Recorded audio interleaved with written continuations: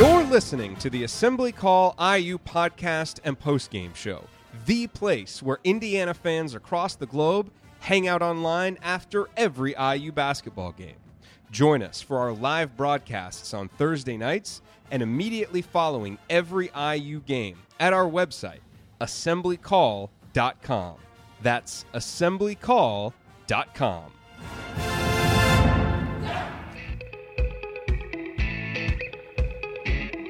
Buying tickets can be complicated and confusing, but there is a better way to buy with SeatGeek. SeatGeek is the smartest, easiest way to get tickets to every type of live event.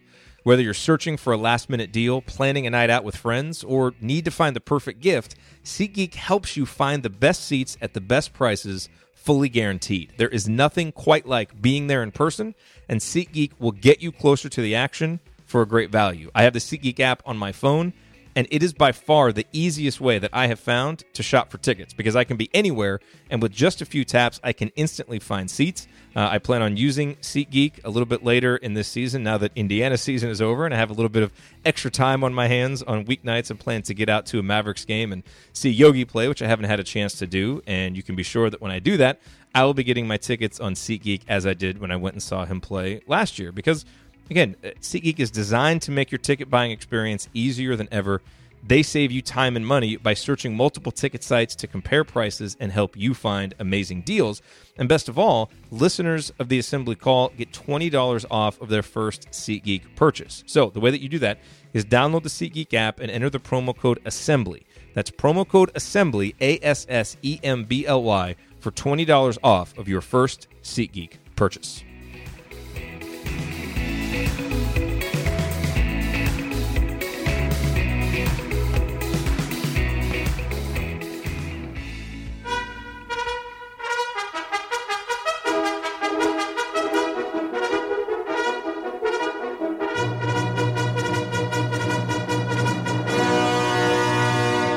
And welcome, Hoosier fans, to this week's edition of Assembly Call Radio, where each week we discuss the most important IU basketball stories from the past 7 days. This is our 66th edition of Assembly Call Radio, and it is our 393rd episode overall of the Assembly Call, recorded on the evening of Thursday, March 8th, 2018. I am your host, Jared Morris, and let's begin this week how we begin every episode of the Assembly Call, and that is with our Hoosier Proud banner moment. And, you know, when your season is over on March 1st, it's tough to pick a banner moment, but despite the way that Indiana's 2017-18 season came to such a disappointing thud of an ending, there are still plenty of reasons to believe that Indiana basketball is on the right track toward future sustained success. And I think it all starts on the recruiting trail, where the commitment, the smart game plan, and the boundless work ethic of Archie Miller and his staff have been on full display. For example, less than 24 hours after Indiana collapsed against Rutgers in its Big Ten tournament opener, Archie was back in Indiana watching recruits. As Jeff Rabjohns reported on Friday night, Archie watched 2019 five-star recruit Keon Brooks, and he wasn't the only one. Tom Ostrom watched five-star Trace Jackson Davis, and Bruiser Flint watched sharpshooter Alex Hemingway.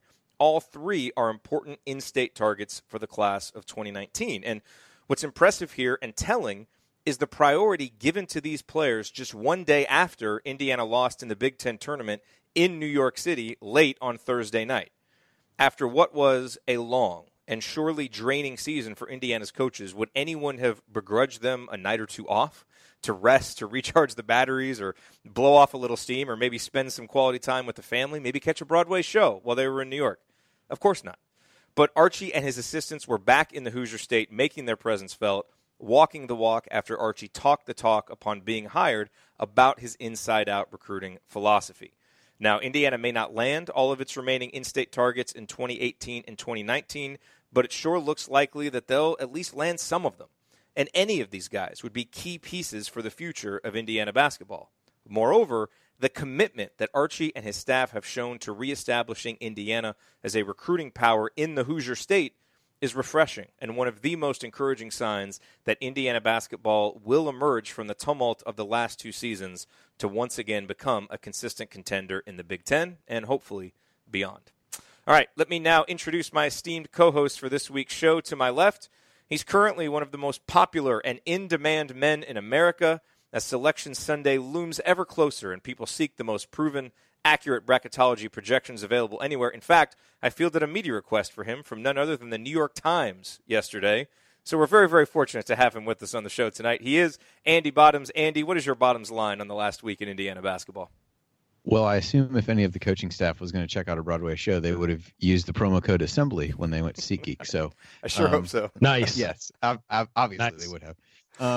No, it's been kind of a weird week. I mean, with the this is the way the schedule's been. I mean, having a week between games or since a week between the last time there was a game and we talked has not been a normal occurrence. So kind of weird to watch all these conference tournaments and see the and have the Big Tens be over and have, IU season essentially be over, barring something unforeseen from an NIT perspective. But, I guess this is probably as good a week as any for me to think about, hopefully a time maybe as early as next year when some of the requests I'm getting related to bracketology are about IU and where they might be going, as opposed to the now annual tradition of getting questions from Syracuse fans and media about if the Orange are going to make the tournament or not. I guess maybe that's where if I look forward to something that I would like to see or hope we see and maybe use as some kind of strange benchmark for the Archie Miller era. Maybe it's the first time that we actually are talking about where IU might be seated and where they might be going, even if they're on the bubble, would be different than this year. And I'll end by saying that I was on with Kent today, and he asked me I forget how he phrased it, but it was like, well, if IU had been able to take care of Ohio State and then make a good run, what could have happened? And I immediately asked if you had planted that question with him somehow. And so I did not, I promise. He at the very least defended you and acted like you had not, but it seemed very much like it was that. So I guess technically I did field an IU related bracketology question today, but I'd like to see one rooted a bit more in reality than perhaps the one was earlier today. Well, unfortunately, there are not any of those right now. To my right, we have someone who is considering trying to lobby Jim Delaney to move the Big Ten tournament to San Diego next, because why not? He's a columnist for The Big Lead, and he is a man who, inspired by today's news that John Rothstein of CBS Sports is filing a trademark for the phrase, "This is March." Yes, seriously, that's a thing that is apparently happening. This guy is planning to file trademarks for the phrases "better than advertised," "2-year plan," "I need some cereal," and "hey, did you guys read that tweet of mine that I texted you?" He is Ryan Phillips. Ryan, what is your rant from the past week in Indiana basketball? Also, I'm going to trademark fake news and, lots of other ones. I'm just going to flood the system and see what comes back. It's been really depressing watching a lot of good college basketball and not having Indiana involved. I will say that. And seeing so many teams that Indiana played this year, being featured as in the tournament or on the bubble or involved in some way. I think I'm with you, Jared. I'm trying to concentrate on the incoming recruits and maybe watching highlights and focusing on the recruiting process that Archie and his staff are going through. I mean, if there's one benefit, maybe it's that they can get a jump on those guys before anybody else can right now. But I think it's really just sort of sobering that the season's already over and it was over 1 or 2 days into March, 1 day into March, I guess. And that's not where we want to be as a program. But I think that we all agree that there are certainly positives on the horizon and things are changing. But it's been a real weird week as far as Indiana basketball goes, because at least you're deep into March usually, 2 weeks into March by the time the season's over, even if you're not going to make the tournament or the NIT, and to be done on the first day of March and then have to watch for the next 4 weeks while college basketball plays out, the greatest spectacle in sports is kind of rough and like I said, very sobering. Yes, it is. All right. Well, here's what we are going to discuss this week. We are going to dive into Archie Miller's performance in his first season as Indiana's coach. What grade does he get for his first year on the job?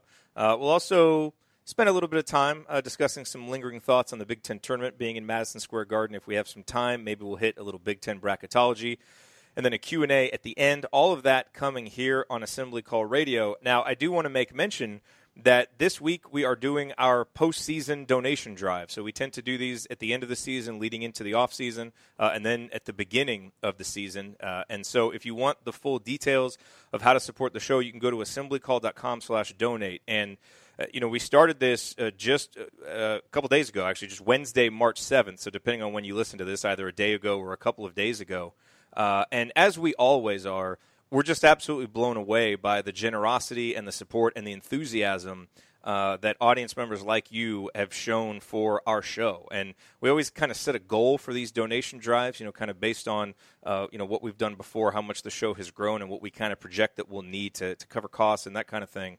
And we've always beaten that goal, and the goal that we set for this donation drive was $5,000. We are already, after, just about 36 hours, at $3,421.86, which is unbelievable for this early in the drive. So we really appreciate everybody who has donated. We've had donations all the way from $4 up to about $150. And then there's also ways to submit recurring monthly and annual donations as well. So all of those details are there at assemblycall.com/donate, and any amount that you can give to support the show would be greatly appreciated.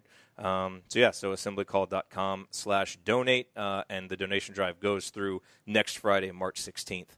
So we will keep you posted on the progress that we're making. But already the progress has been mind-boggling, as it always is, because you guys are incredible. As I wrote in our initial email, Hoosier Nation is absolutely amazing, and the subset of Hoosier Nation that comprises Assembly Call Nation is even more remarkable. So thank you for all the support now and through the entire 7 years that we've been doing the show. All righty, you are listening to the Assembly Call. I am Jared Morris, here with Ryan Phillips and Andy Bottoms. And so let's hit this question right off the bat before we get to anything else. This came from Ben, and he says, does Indiana get a shot at finishing strong with one final chapter of this season with an NIT invite rather than closing the book after a Rutgers loss? I'll get your guys' thoughts on this, but I say no. I don't even think there's a chance at the NIT. Number one, because so even though some of those projections that had Indiana in, they didn't actually anticipate Indiana making it, because when regular season conference champions lose in their conference tournament, they get an automatic bid to the NIT. So that's already going to knock Indiana out. And plus, even just after the game, Archie didn't sound very much like he was anticipating it happening. If you listen to Robert Johnson's interview on Earn Your Stripes, he basically made it sound like they were done practicing and not even really planning for it. So I don't really think there's any chance of it happening. Do you guys have any reason to believe anything different than that, or is that something we should all just move on from? I mean, Andy's the expert, but I would say no. I mean, if the team isn't lobbying or saying anything, I think you're pretty sure where you sit. Yeah. Yeah, I think it's probably move on territory. I mean, I think you'd have needed such a high percentage of regular season champions to win their tournaments, and I just a handful of them have lost already. There's still a lot more to go.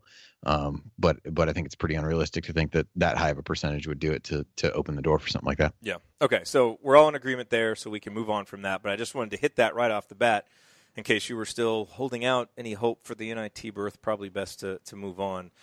But guys, I want to dive into Archie Miller's first season. And I think what we need to do first before we start handing out grades and discussing this is agree on a criteria. When you're grading a coach, a college basketball coach, what do you guys think are the most important elements that need to be graded? So I wrote down 4 things. These are the first 4 things that came to mind for me. I have a question. Jared, real quick, is one of them hire Ryan Phillips as a shot doctor? Because if it's not, we're going to disagree. Well, one of them is sanity. So you would obviously get an F if you made a decision like that in the sanity column. Decision making. Yeah. We could just lump that under decision making, yes. And then that would probably. Hey, you've been lobbying as hard as anybody for this, Jared. Well, look, we're just trying to get rid of you. That's neither here nor there. And I was in the fog of the season where we're shooting 50% from from the free throw line. I'll take anything that might get us out of that. But now with the perspective of a week, I realize how foolish that idea might be. But. Okay, but let's talk about the criteria. So the 4 things that I made the list. The 4 things that I listed were on-court success. Obviously, that's the most important thing. Recruiting, that's obviously going to be huge. Program ambassadorship, which is kind of how you deal with the media, how you are in post-game, the general tone that you're setting for the fan base, kind of how much people are believing in the direction you're setting. And then off-court issues, so players going to class, not getting into trouble, how well they represent the university. Those kind of seem like the consistent 4 things that we always hear talked about with coaches. Is there anything that you don't think, like a big category that I didn't list, or anything that is important that wouldn't fall under one of those umbrellas before we dive into actually handing out some grades for Archie? I think the only thing I would say is maybe on-court success is more like on-court performance or something like that. I know that seems like very kind of nitpicky, but I think if we use success, then we have to probably figure out how we would define success in this case. But I think there's some things that may fall just under overall on-court performance. I'm thinking of like, improvement in certain areas of the game, in-game coaching adjustments, those kinds of things that all kind of feed into like more I don't know. Maybe I'm just getting. Maybe it's just. But I think the point you're making is the importance of context, because like on-court success for this year, your letter grade would be different than 4 years from now when Archie's had a full, has had 4 full years with his recruit. So I think context is important for these categories. So whether you call it success or performance, it's going to be dependent on some of the particulars for that season, how you would actually hand out a grade, I think, if that makes sense. Yeah, I think that's fair. I think one factor we have to consider is sort of construction of the staff and staff consistency. Because when there's a lot of staff turnover, that typically can create turmoil in a program. But also, what do we think of the staff? Do we like the staff? I think that's got to be part of it as well, because, a coach really, I don't want to say it's less so in college basketball than in some other sports like football and things like that. But a coach, in some ways is only as good as his staff. I mean, you can have a great coach, if he has a terrible staff that isn't getting it done, you have problems. So I would throw that in there, or maybe include the staff in sort of the program development or whatever we're gonna. That's a great point. No, I think staff management, I think that's worthwhile to have as a 5th category. So I like that. Okay, so the criteria is on-court success, off-court issues, recruiting, program ambassadorship, and staff management. So let's take a break, and then we'll come back and we will give out our grades based on that criteria here coming up next. So stick with us. We will continue discussing Archie Miller's first season as Indiana's head coach, give you our grades based on the criteria that we just laid out. That's coming up here on the Assembly Call. Hey, just a real quick note here. The next time that you are going to shop online for IU gear, use the URL iustore.shop. That will take you to the official IU online store where they have anything you could possibly want. Candy stripe pants, the Script Indiana warm-up shirt, all kinds of IU gear. And that URL, iustore.shop, is actually our affiliate URL. So when you use it and buy something, we get paid a commission. So it's a great way for you to shop for the IU gear that you need and to support the Assembly Call at the same time. Again, the URL is iustore.shop. Please bookmark it and use it the next time you're looking to buy IU gear. We appreciate it. Now back to the show.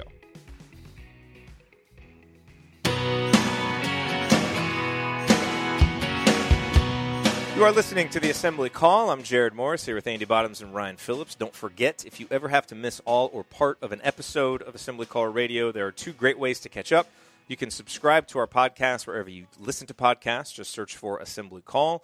Or you can join our live Thursday night broadcast or watch the video replays by subscribing to our YouTube channel at youtube.com/assemblycall. So we are talking about Archie Miller and grading his performance for his first year on the job in Bloomington. And our criteria for doing so is, again, on-court success, off-court issues, recruiting, program ambassadorship, and then a great addition made by Ryan, staff management. So let's just go one by one through the categories and let's talk about it. And let's start with the most important one, on-court success. So let me frame it this way, because we talked about the importance of context. And so in a normal season, for Indiana to basically not even, to not be in the bubble discussion and to pretty much not even feel like you have a chance at the NIT, that is an F. I don't think there's any other way that you can state it. Like, just in a normal season based on IU standards, that's an F if you remove the context. What is interesting about grading Archie Miller for this season is that the context gives you some reasons to be a little bit more lenient and give a grade of maybe a B- or a C or a D, depending on where you want to go, because there are extenuating circumstances of a new coach taking over a program, completely flipping basically the personality and profile of that program, the injuries that happened. So there's some different ways that we can go with this. So, Ryan, let's go with you first. How do you grade Archie for the on-court success of his first Indiana team? I mean, I'd say probably a C.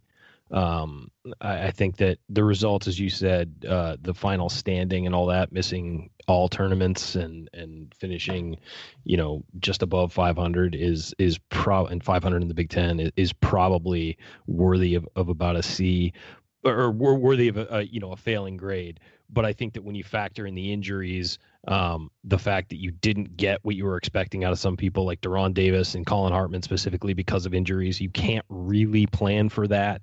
The lack of depth at certain positions, maybe having to play some guys more than you thought you'd have to, rushing guys a little earlier than you thought, and then maybe not getting what you thought out of others. A lack of consistent maturation from Devontae Green and Josh Newkirk and guys like that. I think that you've got to look at those factors to sort of, those are sort of factors that make you think, okay, well, maybe when he gets his own guys in, this would look different. And I certainly think our record would have looked a little different with Deron Davis healthy for the season. I think that takes some pressure off Juwan Morgan, makes it a little easier for him to get what he needs to at the rim, and he has another outlet when he does get into the paint instead of having to force up shots late in games. So I think that you do have to factor those things in, because that's a guy they were counting on heavily. Same with Colin Hartman. I mean, Colin Hartman shoots 24% from 3-point range for the season. You were expecting him to be around 40. And again, you look at some of these games, if they hit 1, 2, maybe 3 more 3-pointers in a game, they probably win about 5 more games. So it was very much a close but no cigar season, and you're missing, people who you thought would help you. So I give him about a C. Obviously will not be as generous next year if the results are the same. I think it would be a straight F next year. But you did see, as far as on-court performance goes, you saw the development of some of the things he wants to do, not turning the ball over as much, playing much better defense. There were just some things fundamentally flawed about this roster offensively that held it back. And I think that those are things that will be fixed next year, at least to a certain degree, to make it so they're actually over that hump a little bit. So I would say, I think a C is a fair grade, maybe a C minus, but there are extenuating circumstances there. Yeah, I had the same thing written down, which is a C. Andy, what did you have for on-court success? I'm going to kind of lump a whole bunch of things in here, and probably a category that maybe we should have talked about was like player development. What I would say is, on the positive side, we saw the improvement over the course of the year from a defensive standpoint. We saw him unlock things in a guy like Freddie McSwain, Zach McRoberts to a certain extent that I think he deserves a lot of credit for, and that helped the team be, while not as successful as everybody hoped it would be, as successful as it was, and probably on some level outperformed what the expectations would really have been if you think about where this team was tend to be picked in the Big Ten and all those kinds of things. So on the one hand, you have that tangible improvement that it feels like you saw. On the other hand, there was never really a reward for it in terms of being able to get over the hump in one of those big games or a deep run in the Big Ten tournament.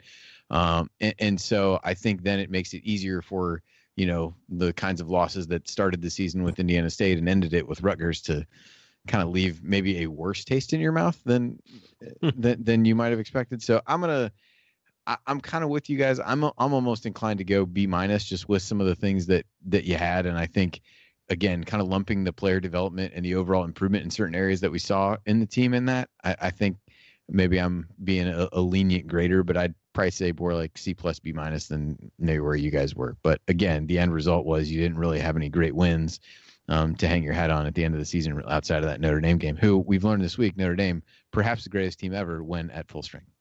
Yes, according to their coach anyway.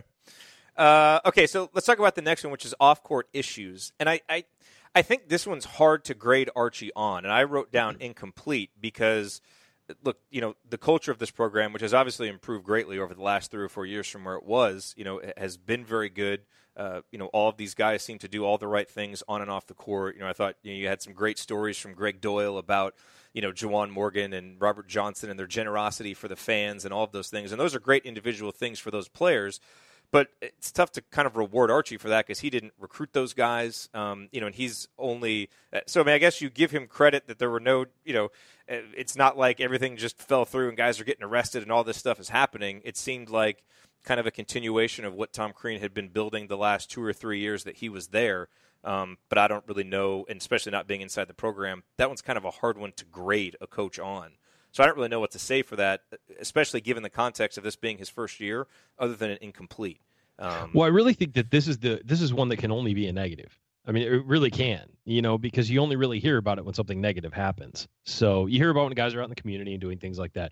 It shouldn't be that way, though. If I more agree. people would tell the story like Greg Doyle did, and if people like us would talk about it more, it wouldn't be so much like that. So I agree with you, but now you're blaming us for this problem. Just trying to take responsibility. That's all. Well, speaking of that, actually, one thing I did see this year from a culture standpoint and from an off-court standpoint, I saw a lot of guys.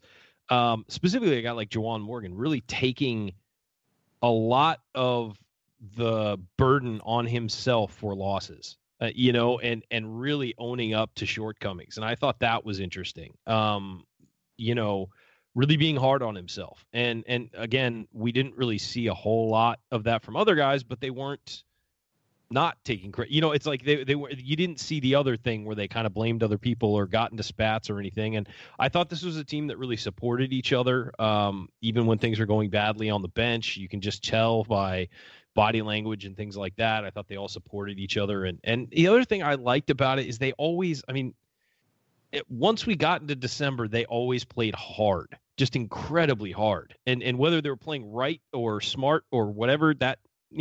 Certainly debatable from time to time, but they always played hard and gave it their all. And I think that's indicative of a good culture off the court. If guys are willing to sacrifice, and sort of do what the coach wants. I think that's indicative of a good coach-player relationship. It's one thing when it's three guys buying in, but if everybody is doing that, and once they sort of came around, they were all doing that. So I have to give a positive grade. I don't think you can give a letter grade, though. I think you're right, because we're not inside, and it's only been, 6 months or whatever that these guys have all been together. So, but I think you made a good point that we should probably call it culture, not like off-court issues where you're already suggesting a negative, but yeah. make it culture. I agree with that, and it's almost more of a pass-fail type thing than like a letter I certainly grade. agree, and I would give a pass because, again, there hasn't been negative stories.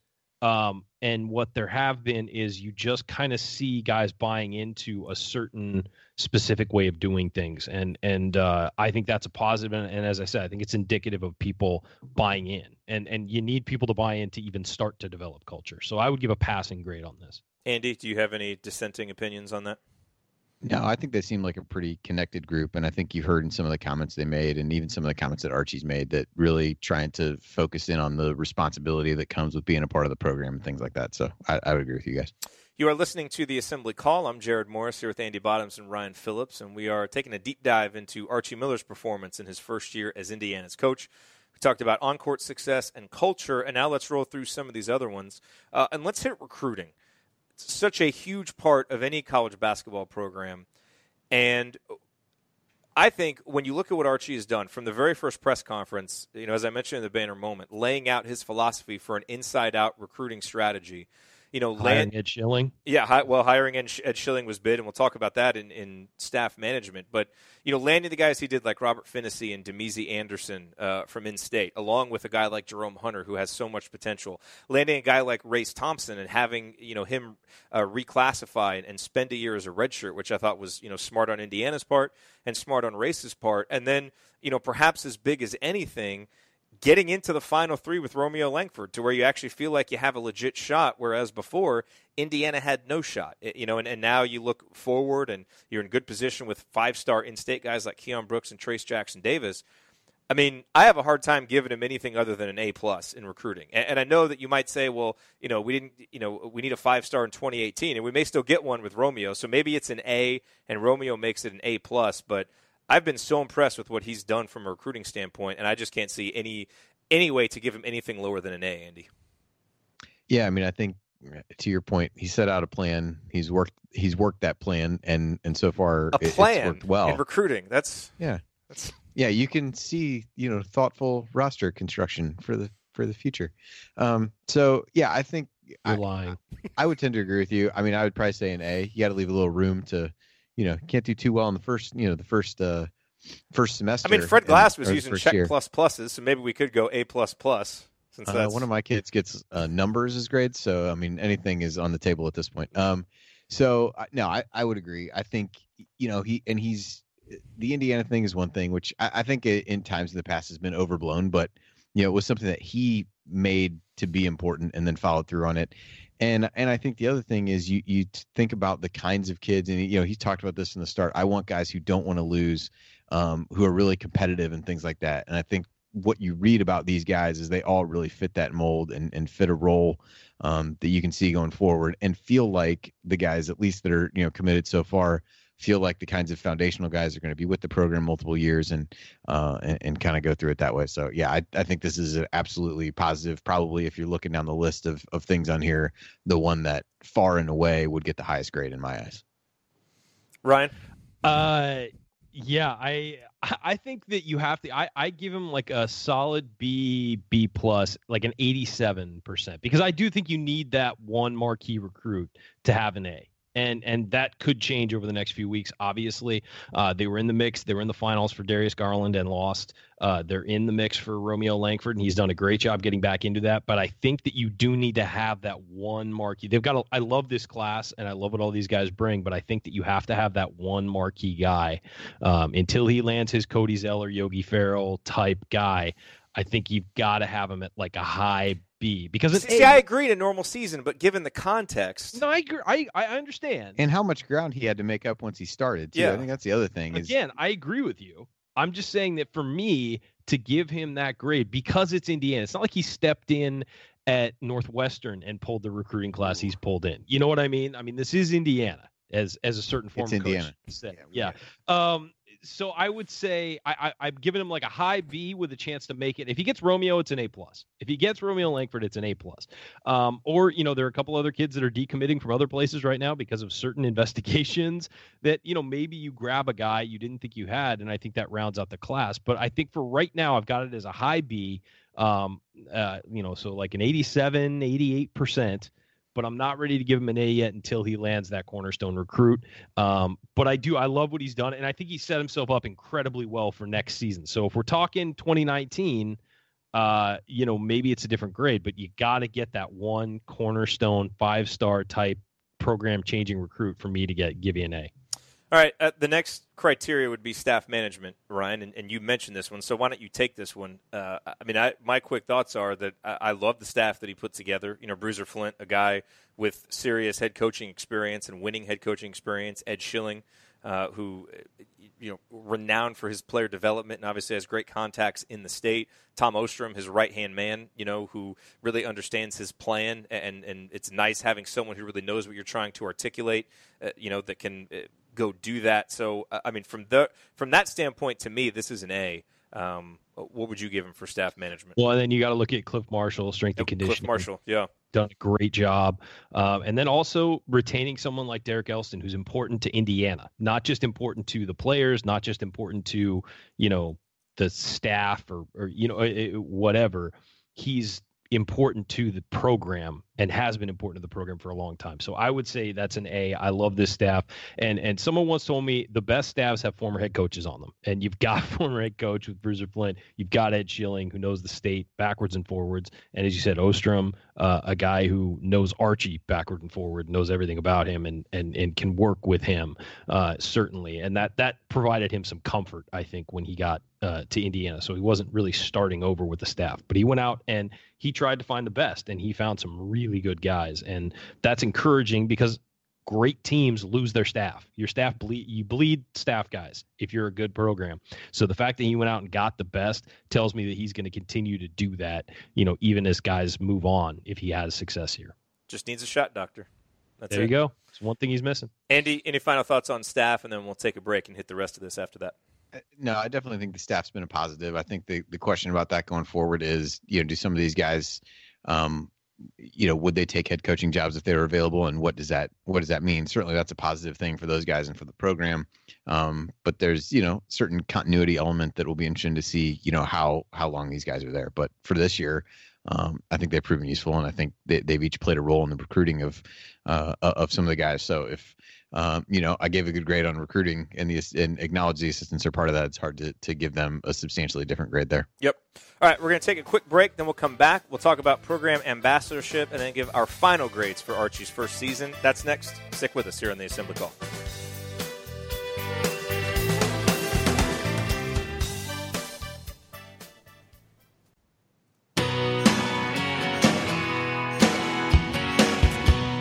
You are listening to the Assembly Call. Go to assemblycall.com/join right now to learn how to subscribe to our email newsletter. If you want to get more out of being an IU basketball fan, then you need to be on our newsletter list. You will get our weekly 6-Banner Sunday news roundups all throughout the offseason to keep you up to date on everything going on with Indiana basketball. And then, of course, once the season resumes, then you will start getting our post-game analysis emails as well. It is all free. It will make you a smarter IU basketball fan, and the URL is assemblycall.com/join.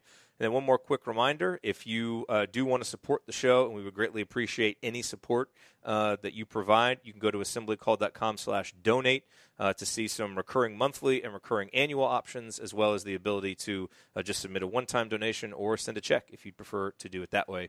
And again, that URL is assemblycall.com/donate.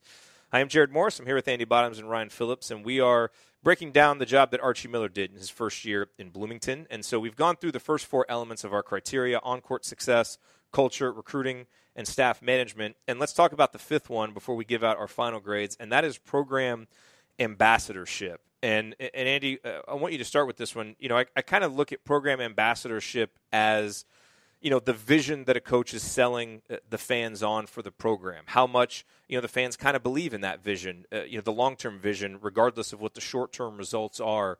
And then, you know, just things like, you know, how they are in post-game press conferences, how they are, you know, on the coach's show, how much you kind of enjoy listening to them, and how much you feel like you learn a little bit about basketball from listening to them. And then just the kind of figure that person is, you know, in the community and all of those kind of things. So from a program ambassadorship standpoint, how do you think Archie's done in his first year?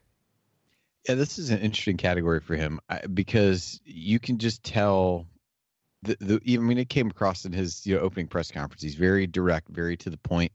Doesn't really want to spend time, beating around the bush and just having more lengthy, flowery conversations about different things. If you ask him a question, he's going to answer it. You're going to move on. And so I think with that in mind, I think there are certainly parts of what it means to be the IU basketball coach that I don't know that he's entirely comfortable with, or at the very least are not outwardly comfortable. Yeah. At least things that he enjoys. He understands it's part of the job, but may not enjoy. And so I think that will come. He's definitely a guy who after games, wears his emotion on his sleeve, and you can tell there were some press conferences during the season that he was just like, I just don't want to talk about this. I want to get out of here. And he answered the questions and kind of went through it. And in that regard, it's a really stark difference, between Crean, as are a number of things, obviously. But I think that's one of the ones that really stands out to me. So I think he's had a pretty, a good first year in that regard, but it's definitely kind of a feeling out process and probably a case where as much as you might think walking in the door, what you're getting yourself into, you probably don't know as much as you think you did. And definitely kind of a learning curve in that part of the role over the course of the season. And again, parts of it that I don't know that are necessarily the things that he, would prefer to spend a ton of time doing. He just wants to coach basketball and get the team better at certain things. So I think it's a little bit, kind of an odd area to judge him specifically on, even though it's definitely a big part of the job. Do you have a letter grade that you'd like to give him for program ambassadorship? I don't know. Maybe I'll just go down the middle at like maybe a B- again. I don't know. I mean, I'm tempted to go just kind of. He's selling the vision. I think it depends what part of it you're talking about. If you're talking about selling the vision, I mean, I talked about that from a recruiting standpoint. I think he's done a good job of that and really followed through on it.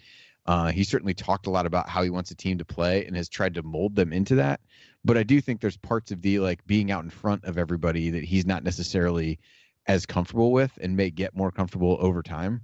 I like the way he handles it, but I still think he's done a good job in those situations, even if he's not comfortable with it. I thought at senior night when we were down there on the court, you could tell how just ticked off he was because it was still so raw because it was right after the game.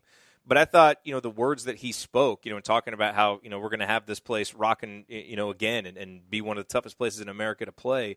I thought the words that he chose, they were few. He's not a guy who's going to say a lot, but I think he really has packed a punch with the words that he has said and has said the kind of things that Indiana fans need to hear, given how topsy-turvy the last 4 or 5 years have been and even how much of a struggle this season was, kind of keeping the eye on the ultimate goal and not kind of getting lost in just some of the short-term ups and downs. So I agree he's uncomfortable, but I think all things considered, he's done a really good job with that part of the job this year. What do you think, Ryan? I give him a B. I think that it's he's been solid, but I think that there are elements to the job, as Andy said, where he's not at his best. I mean, he wants to coach basketball, and there's nothing wrong with that. But these days, especially at a program like Indiana, it's a different animal. You've got to be part cheerleader, part politician. I mean, it's almost like an elected office in the state, I mean, it's because you've got to have the people of the state on your side, and it's not just the people in Bloomington, it's the entire state. You are an ambassador to the university. It might be the most important position at the university, as some would argue, and you're usually the highest paid state employee. So I think that there is a little bit to it that is sort of like a politician level job, and he's not a politician. I mean, he's going to tell you what is going on, not what you want to hear. And I think that that's great and it's refreshing. But at the same time, maybe when you're trying to sell a program, it's not always the best tact. When you're not being a cheerleader for your team, and again, that's not a negative thing to say. I think that he's a guy who's going to tell his team what he thinks and what's really going on. He's going to tell the fans that too.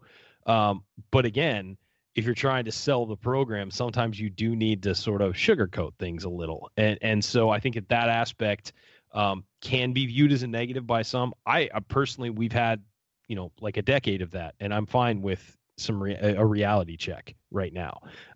So I enjoy that, but I think that some people would look at it as a potential negative. So I'll give him a B. I think that there are things he'll get more comfortable with as he's in the job. I mean, Indiana's a different animal than Dayton. It just is. And that's his only previous head coaching experience.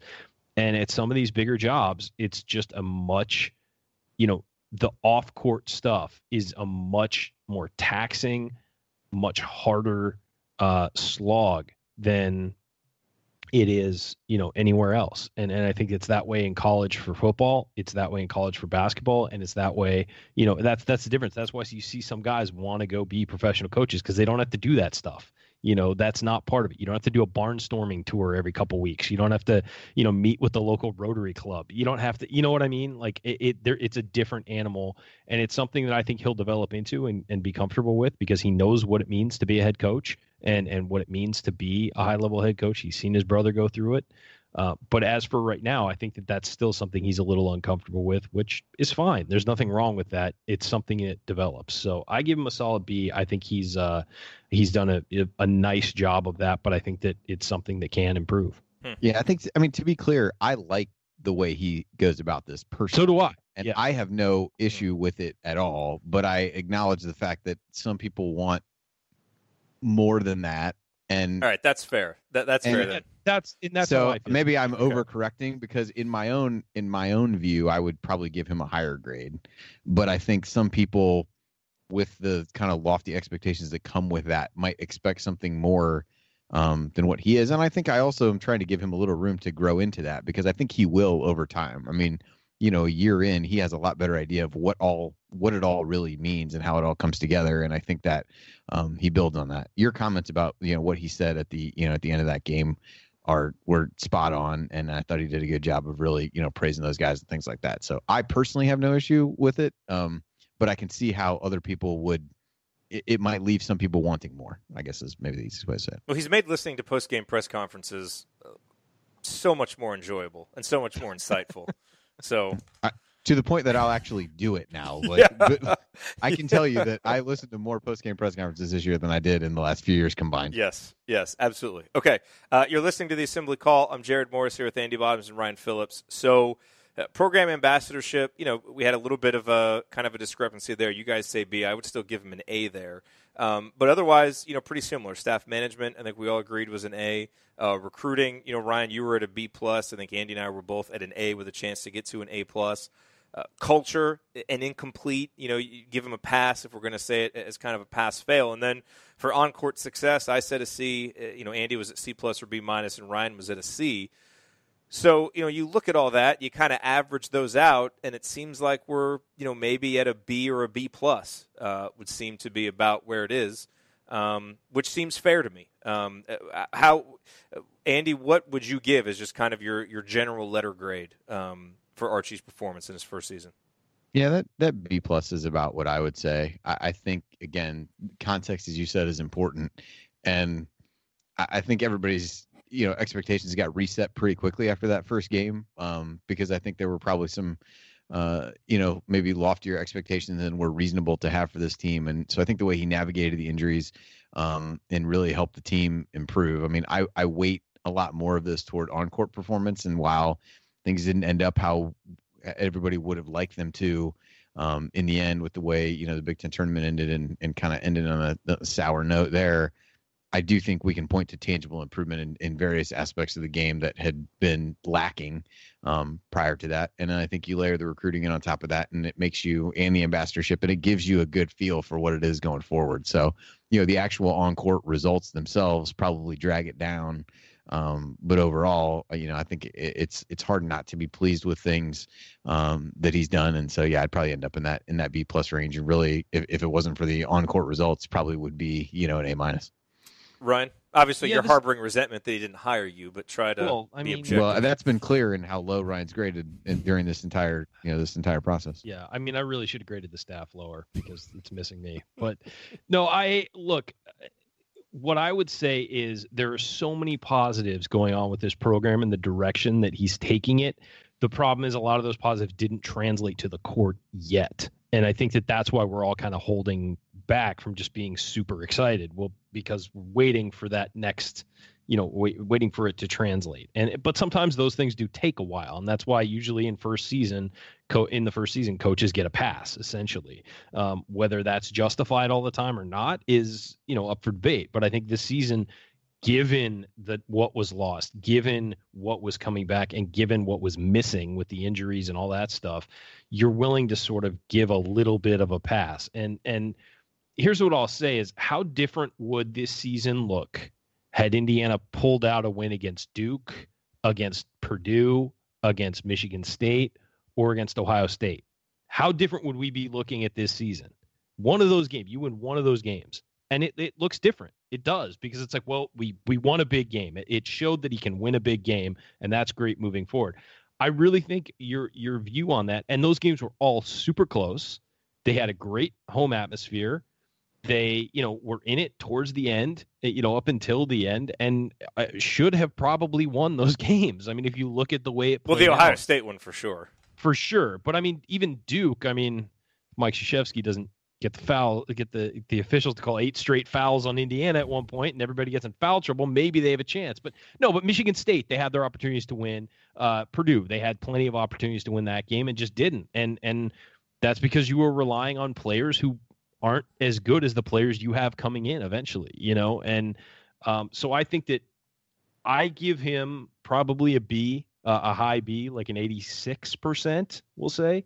I'm getting specific. You guys aren't getting specific, but like an 86%, because I'd like to see documents that prove that it should be an 86%. Mm-hmm. All right.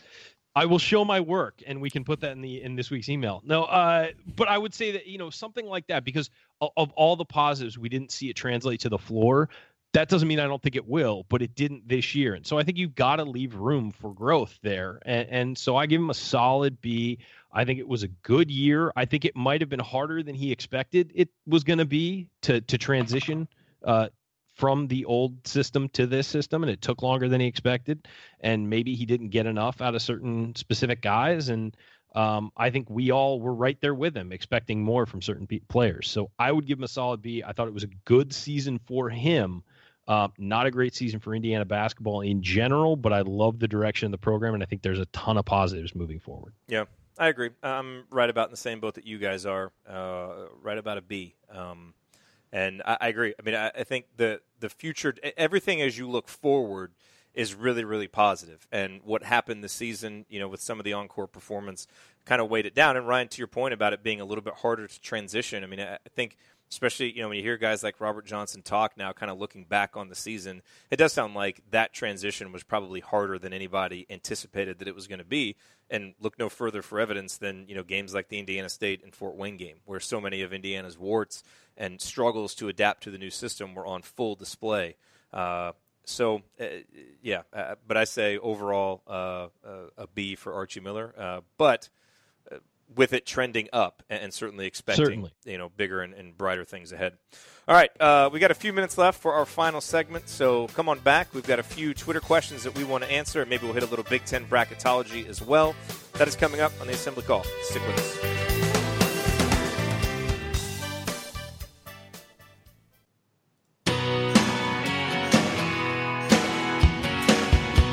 You are listening to the Assembly Call. I'm Jared Morris here with Andy Bottoms and Ryan Phillips, wrapping up another week of talking IU basketball. We only have a couple of minutes left, guys, so let's hit one of these questions here from Brian. And Andy, I'll send this to you first. It's a very simple question. Will Deron Davis fit in next year? I think so. I think the question, certainly this is asked more in an IU context, but I do think when you look around college basketball, finding back to the basket big guys is pretty hard to do. And if you can surround those guys somewhat similar to what Purdue has done with Haas, with guys who can really drive the ball like Carson Edwards, and I think IU with Finney coming is going to have guys that have more of that skill set, or guys who can really shoot the ball like Purdue also has, you can really make teams pay with that. I think he struggled a little bit this year. Obviously, injuries, number of other factors, but the reality was even if he attracted attention from the defense, there really wasn't kind of a plan B in that case. So I think with hopefully different supporting cast falling into different roles, I think he can be more effective. And so I still think he fits in, but there's a larger college basketball question about the big man to probably be answered there as well. And he's obviously going to have to recover well, and keep the gains he made in conditioning and at least be the same athlete he was, if not a better athlete. Ryan, your quick thoughts on Deron? Yeah, I think that it's going to be a lot about how he recovers. I mean, the Achilles injury is no joke, and we've seen that end careers. So, hopefully he comes back healthy. I think that they'll find a way to fit him in. I mean, we saw some games this year where Deron, look, against Duke, against two of the best big men in the country, two potential lottery picks, he dominated that game, when he was in there and when he wasn't fouling and he was actually on the floor.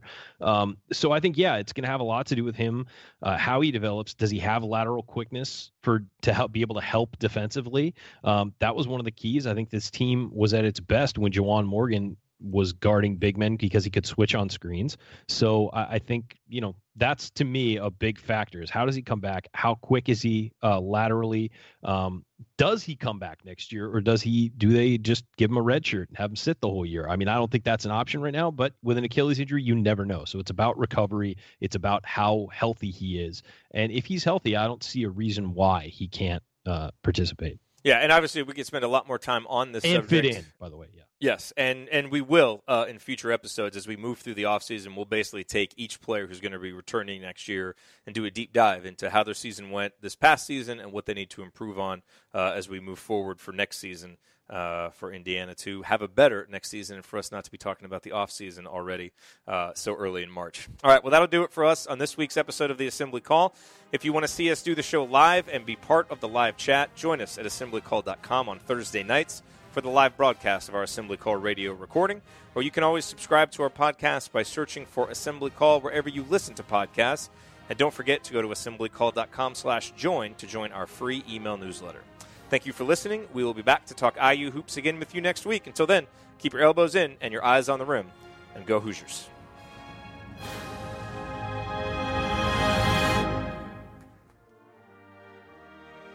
Thank you for being here and for listening to this episode of the Assembly Call. We appreciate it.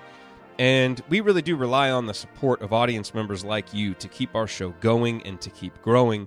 And so we have set up a page on our website at assemblycall.com/support that lists 5 ways that you can support the Assembly Call. And we encourage you to choose whichever method is the easiest and most convenient for you.